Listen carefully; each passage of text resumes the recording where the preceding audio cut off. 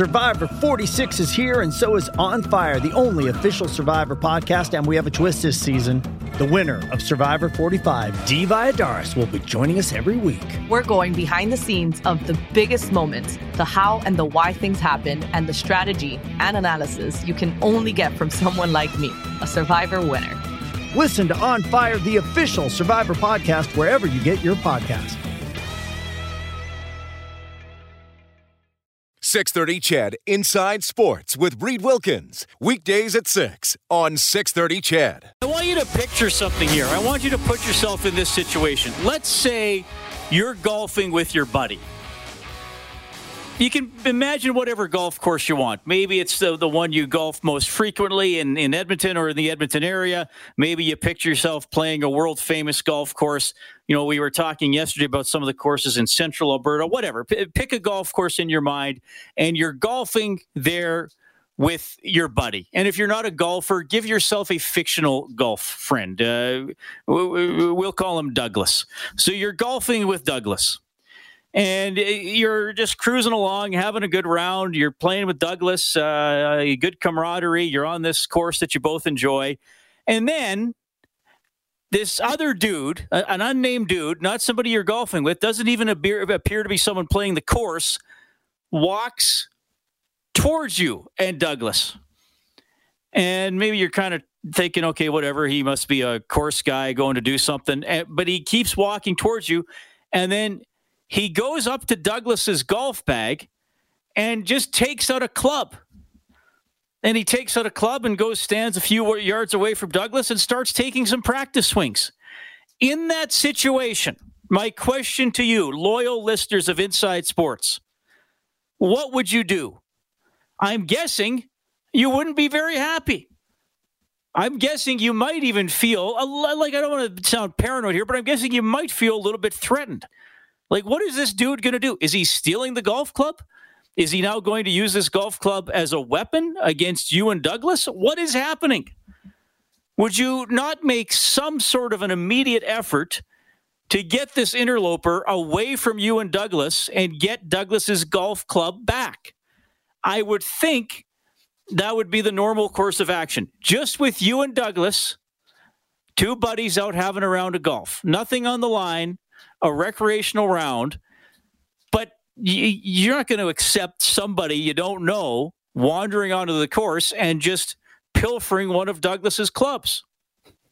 So given that scenario, it made it all the more curious to me to see what happened today at the Scottish Open when Rory McIlroy is on the 10th tee with Jon Rahm and their two caddies. And you may have seen this video or read about it already. I heard about it this morning, and then I watched the video this afternoon. So they're on the 10th tee, kind of waiting to hit, and this dude comes out of the gallery and goes up to Rory McIlroy's golf bag and tries to pull out his driver, which had a head cover on it, and he only was able to snatch the head cover off the club. He realizes he only has the head cover, so he turns back and reaches into the golf bag and takes out an iron. And then goes and stands on the tee box and kind of sets up. I can't remember if he took a practice swing or two, and he has the head cover there on the ground.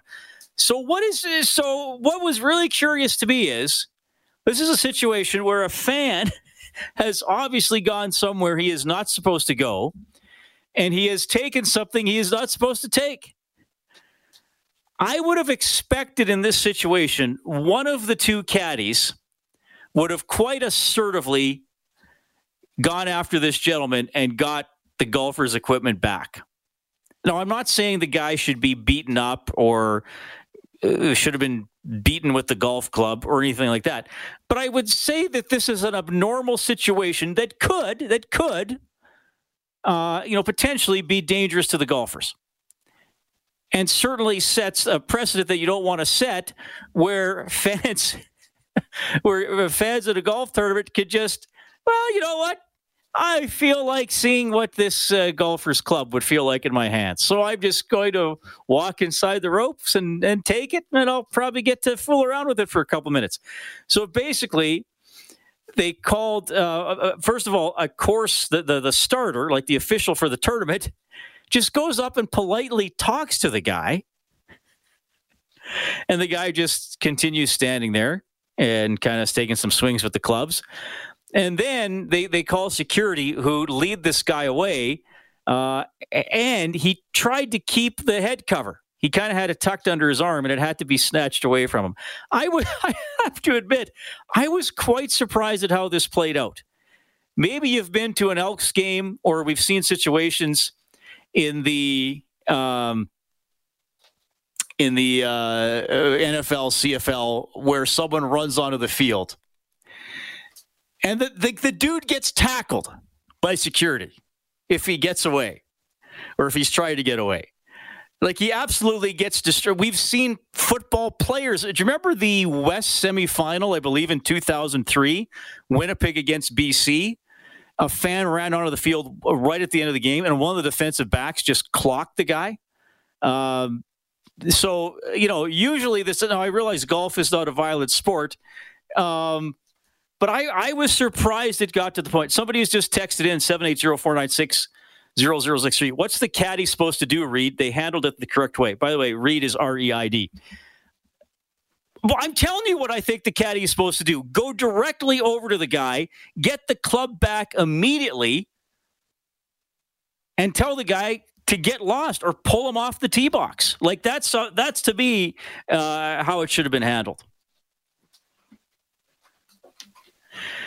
I just thought it was kind of interesting how gently it was handled. And I guess golf is a gentlemanly game. But if I was a caddy in that situation, like I said, if I'm playing the 11th at Riverside and somebody jumps over the fence that separates the golf course from the running path along the river and walks up to my buddy while we're playing and takes a club out of his bag, I'm shouting at him. I'm trying to get the club back. But I'm not saying I'm going to tackle the guy and fight the guy, but I'm not just going to kind of stand there and watch what he's doing. So I was surprised at a pro golf tournament. Let's face it, you don't know who this guy is coming out of the gallery. I'm surprised it wasn't handled with a little more authority. I just found it interesting. 780-496-0063. If you want to text in the phone number for the hotline, 780-496-0063. Presented by CertainTeed, professional grade building materials, pro all the way. You can also follow me on Twitter at Reed Wilkins, and the email is insidesports@630ched.com. Anyway, hope you're having a great day. Just a little bit of an oddity from the world of sports there that we saw today.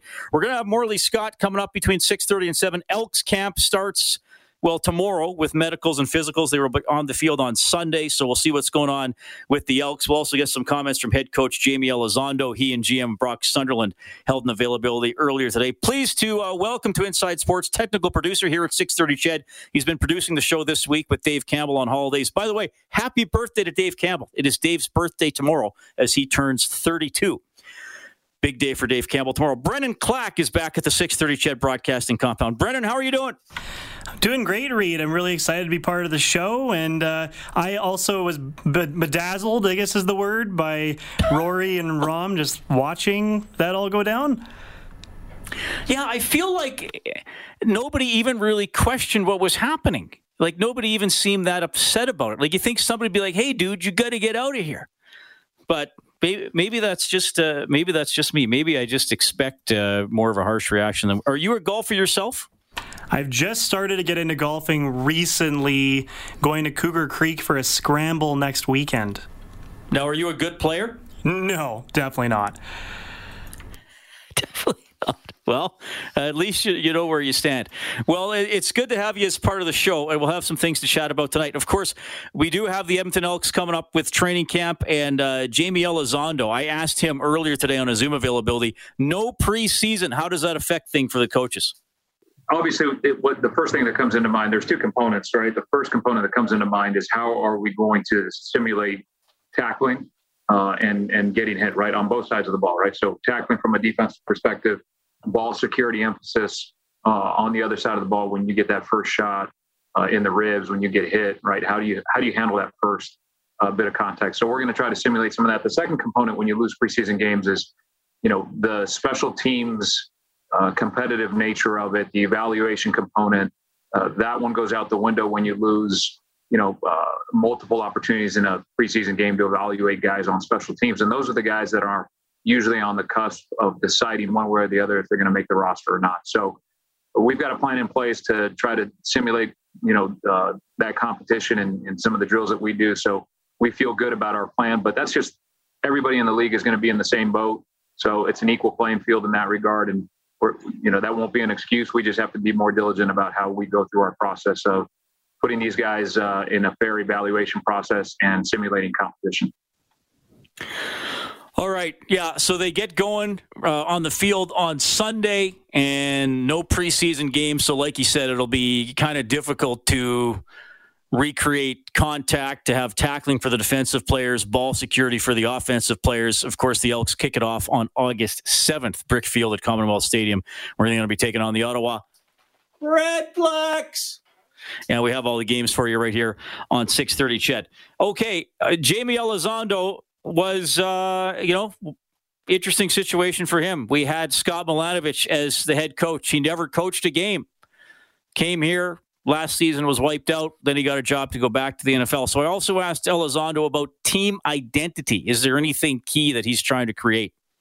Everything that we do here is about the Edmonton Elks and how we function as a team. And what we're focusing on is the process. Hopefully our identity will be evident in the games that we play. So, my philosophy has always been, rather than me telling you what our identity is, you should be able to see that in how we play the game.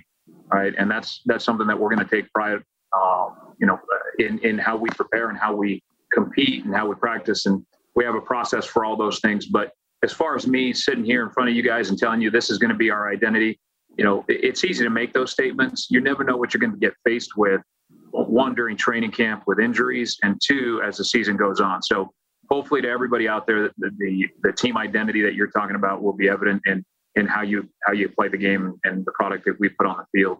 It's similar to culture. Culture is not something that you can define. It's just something that's felt. So very similar with that identity in that regard. All right, a little bit there from Jamie Elizondo, and you'll be hearing plenty more from him on 630 Ched at Inside Sports throughout the CFL season. Got a text here, and I just quickly looked up. Lando says, great handle, by the way. I assume you're a bit of a smuggler and a scoundrel, Lando. What about the guy who stole the Jets player's helmet? I think it was in Boston. Yeah, I just quickly double-checked that. It was a while ago when I was in Twitter. Do you remember this, Brennan? Adam Party got checked through the glass. It was actually in Chicago, and a fan took his helmet and plopped it on his head. Do you remember this? I do remember it, yeah. Because it was just kind of like the glass pops up a little bit out, and then he just kind of reaches for it like very snidely, and then puts it on his head. I get it, but he took it right off his head. Yeah, I mean, I don't view that as exactly the same situation as today. I mean, clearly, obviously, if you're that fan, it's like, okay, but the Party did kind of fall into his lap, and I guess the fan was being cheeky, like, oh, I could just grab the helmet. I think eventually he gave it back, but to me, not exactly the same situation as a fan just casually walking up to a golf bag and taking a club out and and then just standing on the tee. Some texter says he ripped it off his head. Yeah, fair enough. Shouldn't have done that either. I just think that was more of a heat of the moment thing as opposed to this guy premeditated goes on there. People are just kind of like, oh, we'll just kind of let him have his fun and then take him away. Anyway, 780-496-00. Introducing Royal Caribbean's newest ship, Icon of the Seas, the ultimate family vacation. The ultimate 6 slides, 8 neighborhoods, 0 compromise vacation. The ultimate never done that, can't wait to do it vacation. The ultimate chillin' by a different pool every day of the week vacation. This is the Icon of Vacations. Icon of the Seas, arriving in 2024. Book today. Come seek the Royal Caribbean. Ships Registry, Bahamas.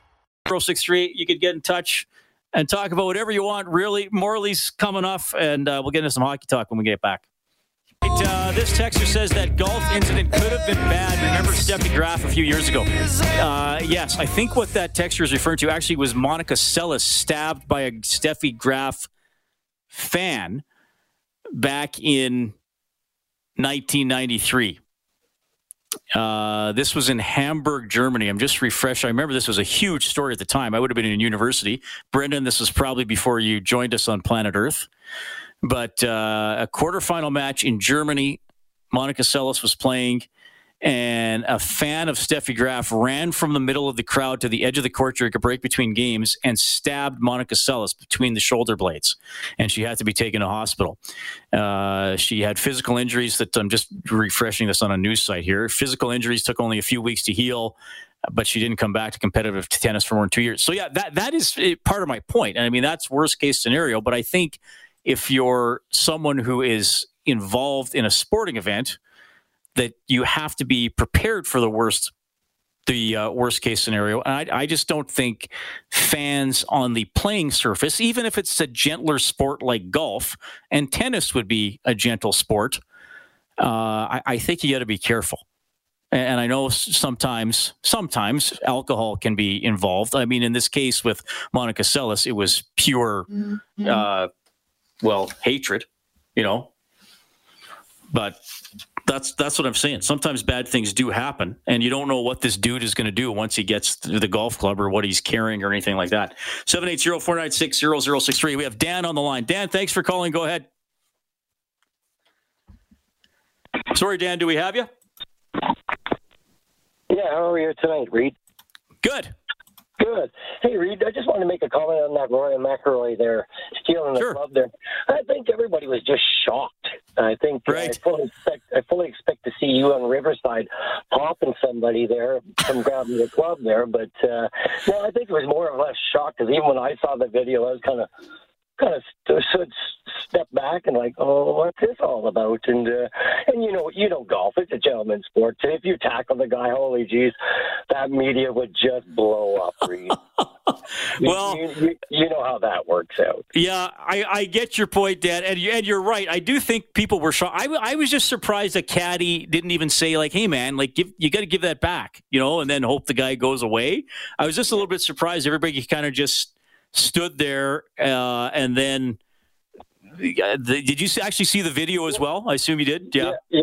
Because the video, I got to admit though, Reed, I just stood there and looked at it and went, "Wow, what's that all about?" It was pretty weird. I really don't know. And I mean, anything else, like you say, any football game, you see a guy getting tackled, or in hockey, I've seen guys getting boarded before back in the 70s, 80s there when they got on the ice. That's a little different of a ball game. This is a gentleman's sport, and I guess you got to play within, social media, Reed. That's for sure. But thank you. Yeah, well, you're right. I mean, and I'm not promoting the assault of this gentleman. I thought there just would be something a little more forceful. And Dan's right. If they do go after him and then he gets hurt or something, that's like, oh, why didn't they just ask him to leave? And don't worry, I'm not going to be popping anybody at Riverside. The only anger. Sorry, go ahead. I was going to say, I'll listen on 6:30 chat for any assaults going on in every golf courses out there. Yeah, the only person I get angry at while I'm golfing is myself, because I'm so terrible. Yeah, well, as long as you're having fun, that's the main thing, Reed. Yeah, thank you, Dad. Hey, you have a good night. That's Dad, 780-496-0063. Roland says that would have been a great scene in Happy Gilmore. Now, what was the fight scene in Happy Gilmore? Was that not Bob Barker beating up Adam Sandler, Brennan? Or did you remember that show? That's probably before your time as well. No, I watched a lot of Price is Right with Bob Barker, and yes, that's why it was so funny in the movie. There was no Happy Gilmore gallery interaction that I can remember.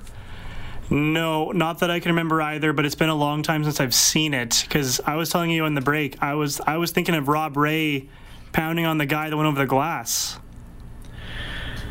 Oh, right. Yeah, and Ty Domi got into it with somebody. Didn't a fan was it Philly, knock the glass out kind of on top of Domi while they were yelling at each other? Something happened with Ty Domi. There was a water bottle incident where he sprayed it up at the fan that was heckling him.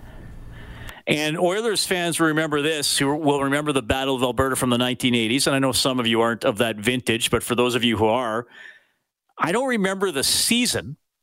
I wouldn't be surprised if somebody listening wasn't at this game. Bearcat Murray the Calgary Flames trainer was on the ice attending to an injured Flame along the boards. I want to say it was along the hash marks in the zone closest to the visiting team's bench.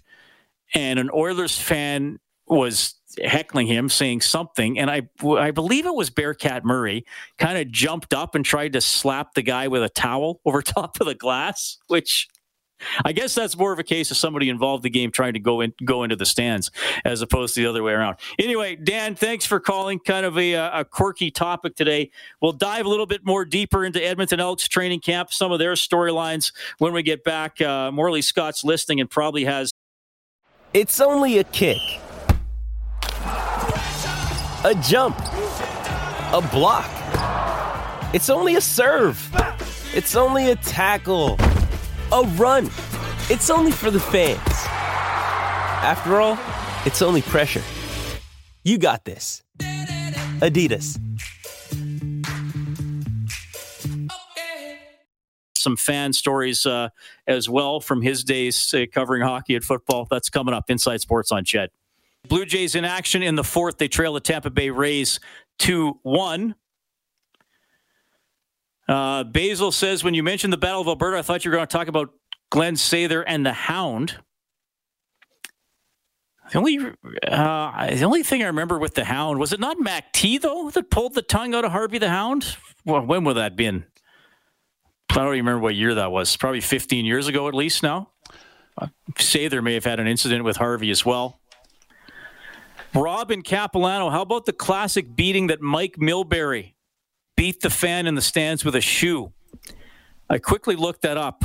December 23rd, 1979, huge incident in Madison Square Garden with a Rangers fan cut Stan Jonathan's face with a rolled-up program and grabbed his hockey stick. Terry O'Reilly went into the stands. Other Bruins teammates. Eventually, Mike Milbury went into the stands, got a spectator down, took off one of his shoes, and then slapped him with it before being restrained. Milbury was suspended for 6 games and got a $500 fine, which would have been more costly to an NHL player in 1979 than it would be now. We're talking about this because of the fan walking onto the course at the Scottish Open today and getting away pretty unscathed. Former D-man Mark, referencing Bob Barker and Happy Gilmore, says that was definitely classic Bob Barker. He was down and out, and he came back to life. He grabbed Happy by the throat and started to take it to him. He then asked if he'd had enough, at which point he KO'd him with a kick to the chops. Sander had written that in perfect. Old Bob got the better of him, and I think fans remember it with more fondness than had the outcome been the other way around. That lead into it was so funny. Bob Barker was heckling him. Yeah, if you're going to work Bob Barker into your screenplay and have him get into a fight, I think you got to have Barker be the winner. I don't think Barker's taking that role if he doesn't win the fight. Just speculating. I know that movie's a little older now for some of you. Yeah, that was definitely Mac T with the Harvey the Hound, and the tongue. If there maybe there's a Glenn Sather incident that texter is thinking about, though, that I'm not remembering. But actually, Morley Scott, did you work that game? You would have worked that game, would you not? I did. Yeah, I remember it well.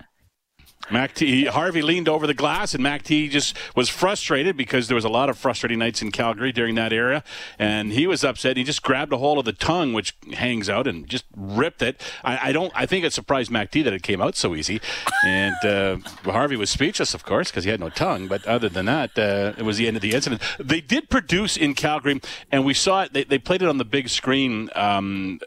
A year later, it was a great mockumentary about the repairing of the tongue and how the Hound got taken to hospital right after, and they had fake interviews with the surgeon and everything like that. It was really, really well done. But yeah, that's a great incident from a few years ago with Craig McTavish.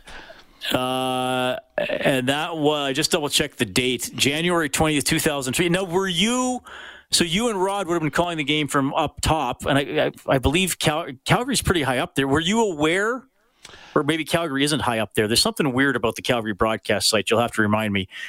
Were you aware that the tongue came out? Like, could you see it, or were you watching the monitor? I remember looking right at it and seeing it as it happened. So, we knew it happened right away. And then it just got shown on the big screen over and over because that, of course, riled up the fans, right? And it was pretty funny. It was a pretty funny evening. And I don't recall Mac T post-game, but I know Mac T is quite the wordsmith, and I imagine he had some great comments post-game after that. But, I remember looking right at it and going, whoa, he just ripped his tongue out. And then he just threw it away, too. Just threw it back up in the crowd. I was like, I don't want this thing. And former D-man Mark says, I think Sather once might have given the fans in Calgary the finger or something like that. That could have happened more than once. Yep. Probably both ways. Probably Calgary coaches when they were here, and players, a lot of stuff like that. I never saw this, and I'll tell a story because Rod Phillips is always so great at telling stories from the old days. So I'll share this story that Rod told me a couple of times, and I believe it was in Quebec City one time. The team was going to the bus after the game, and there was a bunch of fans out, and they're heckling the players, and somebody, I guess, got on Glenn Sather's nerves as he was walking towards the bus. And you know how Slats always had the cigar in his mouth, right? And the cigar wasn't lit, but the end of the cigar was just slimy because he was just chewing on it and sucking on it for hours on end, right? And it was a little short, little stubby thing, right? And the fans yelling at Slats, and I guess he had enough. So he just took the cigar and he flicked it at the guy. And the wet end stuck to his forehead. And as Rod tells it just kind of stayed there for 3 or 4 seconds outright, just kind of stuck to the guy's forehead before it fell to the ground. So would have been great to see. It's interesting to see how some of these things play out. Most of them wind up on the lighter side. But Rob just wrote in and says, there was a fan who caused that massive crash at the Tour de France. I think that was just last week. I mean, that was because we're talking about the guy going on the tee at the Scottish Open, and I was surprised it was handled so gently. I'm not saying the guy should have been beat up, but you think one of the caddies would have grabbed the club back and tried to pull the guy off the tee box. Somebody wrote in about Monica Seles. I mean, a fan ran down and stabbed her while she was sitting courtside during a match. So, I mean, usually, thankfully, it winds up that you laugh about it, but sometimes somebody does have sinister intent or just doesn't realize, like, that if you're holding a sign out of the Tour de France, maybe you shouldn't poke it out into the laneway where the riders are actually going. But you also remember, because was there not an incident with an offensive lineman on the Double E football team a few years ago? Tony Washington. The Elks are on the field, and I want to say they might have been playing Montreal, possibly. I can't remember who they were playing, but the O-line is standing there, waiting for the play to get whistled in. So they're all just kind of standing there, and a fan runs on the field, and he runs around a little bit, and then he decides he wants the football. So he runs in, he grabs the football between the two lines, like the O-line and the D-line, and they're just looking at him, right? And they decided he wants the football. So he says, I got a great souvenir. He picks the football up, takes about 3 steps, and playing at offensive tackle, which would have been the last guy he would run by, was Tony Washington, who just stuck out his arm and clotheslined the guy. And he just went head over heels. Feet went straight up in the air, and he went down.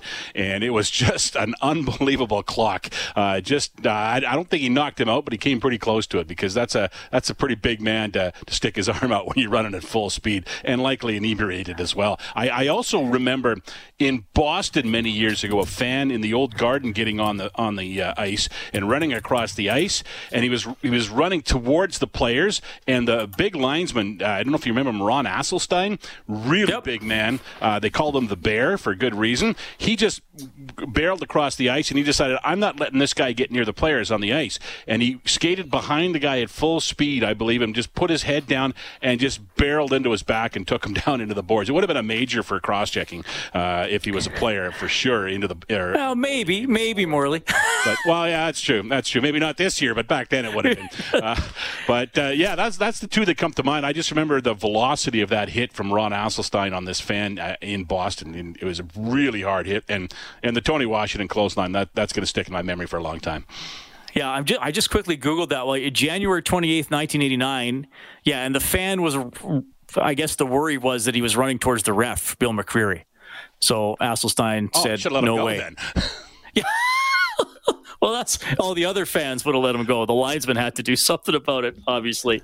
So anyway, I didn't think we'd spend that long on this path. One other thing on that video you're talking about from the Scottish Open, if you watch that right to the end, and it was handled with some authority at the end because there's a guy in a red shirt with a backpack. Yeah, finally.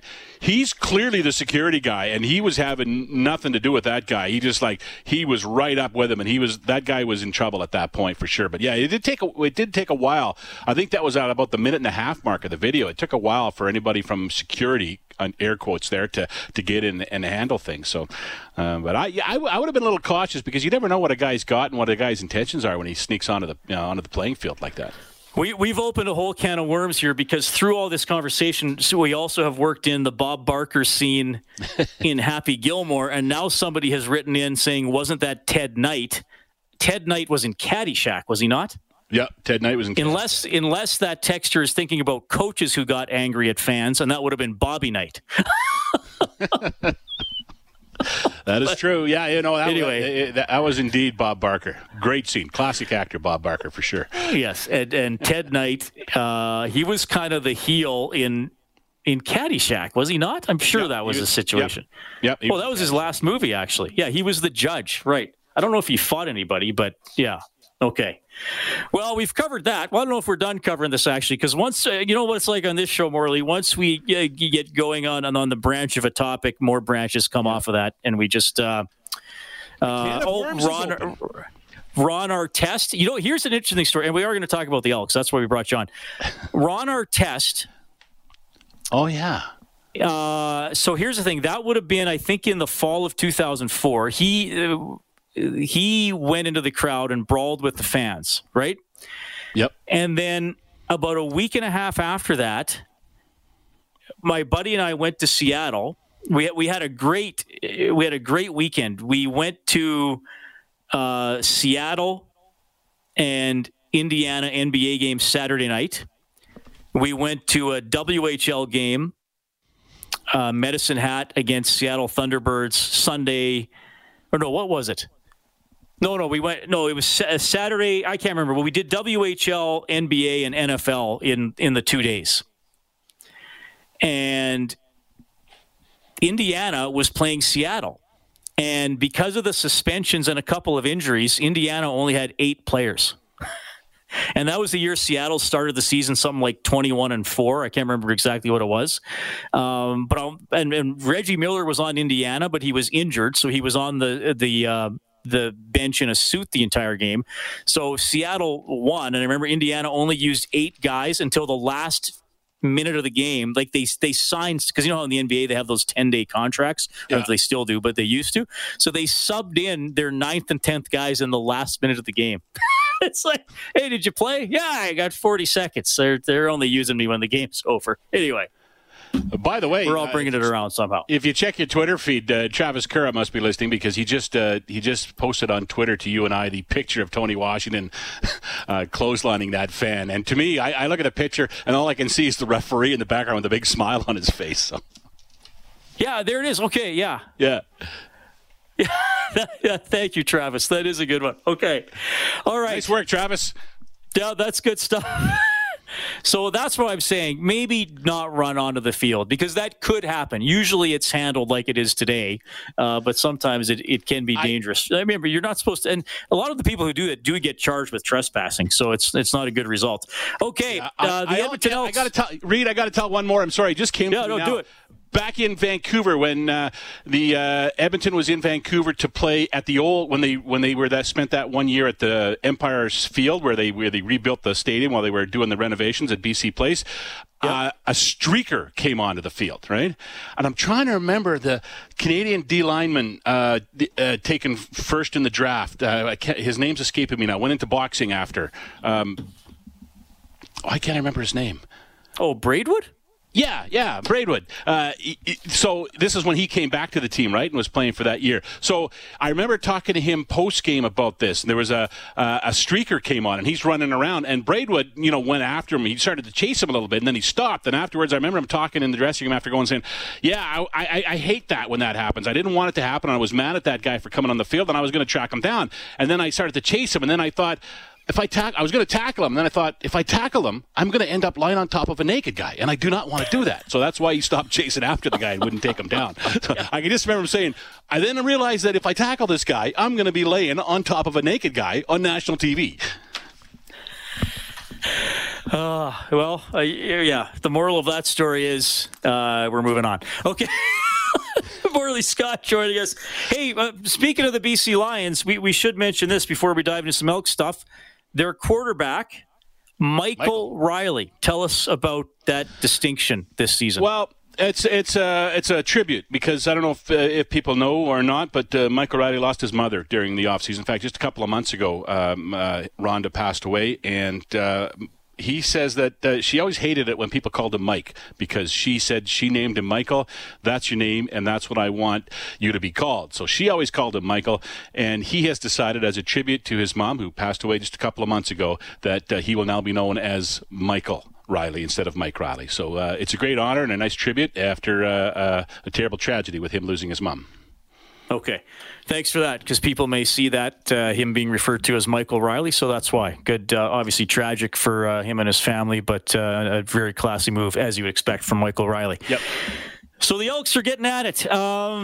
Remind me about some of the key additions and subtractions from this roster over the past 20 months. I mean, because sometimes I sit and think Darrell Walker's back, and they got James Wilder Jr. They got some pretty significant players ready to go here on the weekend. Yeah, they do. They made some pretty significant signings. It's funny, Reed, when you go back, they signed some pretty interesting guys last year in free agency in 2020. Never played a game for them, and now they've gone somewhere else as well, right? And it's really a weird cycle in the Canadian Football League right now. But I think the key additions are guys coming back, and that would be, as you mentioned, Darrell Walker. It would be Aaron Grimes. It would be Kenny Stafford and Matt O'Donnell just in the last couple of weeks, both with new contracts and have returned to the team. So there's those guys. There's a couple of positions that I'm really going to be watching for to see how they play out. But those are some of the key additions that they've made. They made some changes in the defensive backfield, brought in some guys both in 20 and in 21 leading into training camp this year. And you mentioned James Wilder Jr. as well, who is here, and that is indeed a big signing because especially if you've watched him play against Edmonton, you know he can put up the numbers.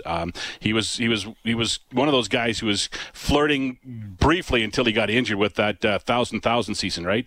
He and Andrew Harris both kind of talked about it a little bit, but Wilder got injured and never got a chance to really challenge for it. But he's a good running back, both with the ball, running, and then out of the backfield with good hands as well. So I'm really kind of excited about it. There are some question marks, though, Reed. The biggest one, I think, really in the last couple of weeks, there's been some developments on the offensive line, and that's where now a real stable group kind of gets some question marks because, as you know, yesterday they announced Colin Kelly, who started the last 18 games in the last 2 seasons at that tackle spot, has been injured, and he's might not play this year. He's out at least 3 to 5 months with a torn pec. And how did he get it? Well, doing push-ups in his hotel room during quarantine, and he tore his pec muscle. So he's out 3 to 5 months. That's a pretty big loss because he's a pretty steady guy at that offensive tackle position. They've also lost some guys who were potential to play there.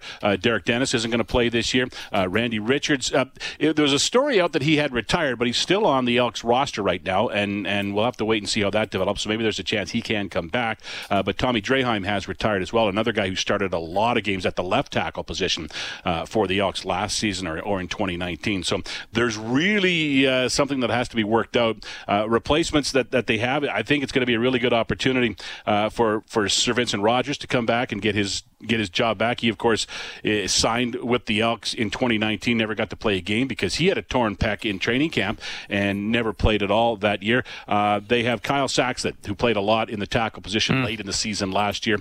He's one of those Canadian-American guys, right? His mom was born in the Maritimes somewhere, but he wasn't in Canada until he came up for training camp last year, or 2019. So he's got a chance to really earn a job in his second year. Plus Steve Nelson, who is their global draft pick out of Denmark, but he played college football in the U.S. in Michigan, and he has got a chance to the door's open for him a little bit. Jack Cardilla as well, a draft pick from 2019 with an opportunity to move forward also. So there are some things on the O-line that have to be sorted out, which is going to be pretty delicate, and I think that might be tough to do without any preseason games as well. And that's going to be an issue that I think the coaches are going to have trouble with across the league, making some decisions on players without seeing them in actual game footage. The talks between the CFL and the XFL have concluded. There will be no further relationship between the two leagues. I was not overly surprised to hear this. I was a little surprised at the nervous reaction a few months ago when this was announced that, merger. We're going to lose the Canadian rules. And I was like, come on, they can't even play at the same time of year. The XFL kind of doesn't even really exist right now. What have you heard about this? Like, was there any real interest? Did some CFL teams maybe kind of urge the moving on from it and say, okay, look, we need to just get on with our own business here? I think that was part of it. I think the teams themselves and the league, to a certain extent, wanted to focus on 2021 and their return to play and not have that hanging over them. I'll tell you whatever non-disclosure agreements that everybody signed did a great job, because nobody was talking about this at all for that 3 or 4 month stretch where they were talking. They announced it, I think, back in March that they were going to spend some time talking. And we really no information really snuck out that I saw. There was talk now this week that Toronto, and that's been the talk all along, that Toronto was kind of leading the charge. And, Toronto, I think, has that fixation with the U.S., and I think that they are interested in becoming part of that league, and that's what kind of spurred on the talks a little bit. And then I also heard that the 3 community-owned teams in the West were against it and wanted things to get ended and moved along. And even if you notice the Elks release about it, so we're pleased to tell you that we're pleased with the decision to walk away from talks. So I don't think it's over as far as some talks to coordinate some aspects of the game, but I don't think all along I've said, how can you possibly merge? It just doesn't happen. The biggest thing, as you just mentioned, is the times they play. The CFL, the XFL plays after the Super Bowl in February and goes until late August or into September, and CFL cannot play in February, right? And the XFL cannot play past September 1st because everybody's watching the NFL and college football at that time in the States, and there's just no appetite. And Reed, really look at it. I mean, over the years, how many spring leagues have we seen in the United States that have cropped up? Well, the USFL might have lasted a little longer, except then they tried to move to the fall. Yeah, that's true. They had some so much for that. That's a long time ago now, right? Like that's a long time ago. Yeah, it's early 80s. They had some other leagues that pop up, the AAF and the XFL now twice. It just doesn't work. There's just no appetite for it in the States at that time of year, it seems, and they just can't be successful. There's no evidence that a league at that time of the year in the States can be successful. So Morley, we're in our final about it. So all right, we're in our final minute here. What's happening this weekend for the Elks?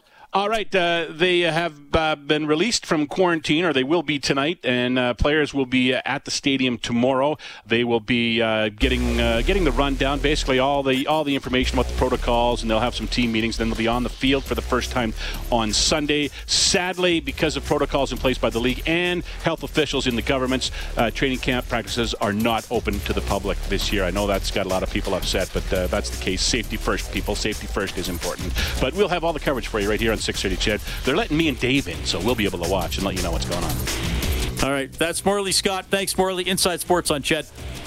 6:30 CHED Inside Sports with Reed Wilkins. Weekdays at 6 on 6:30 CHED.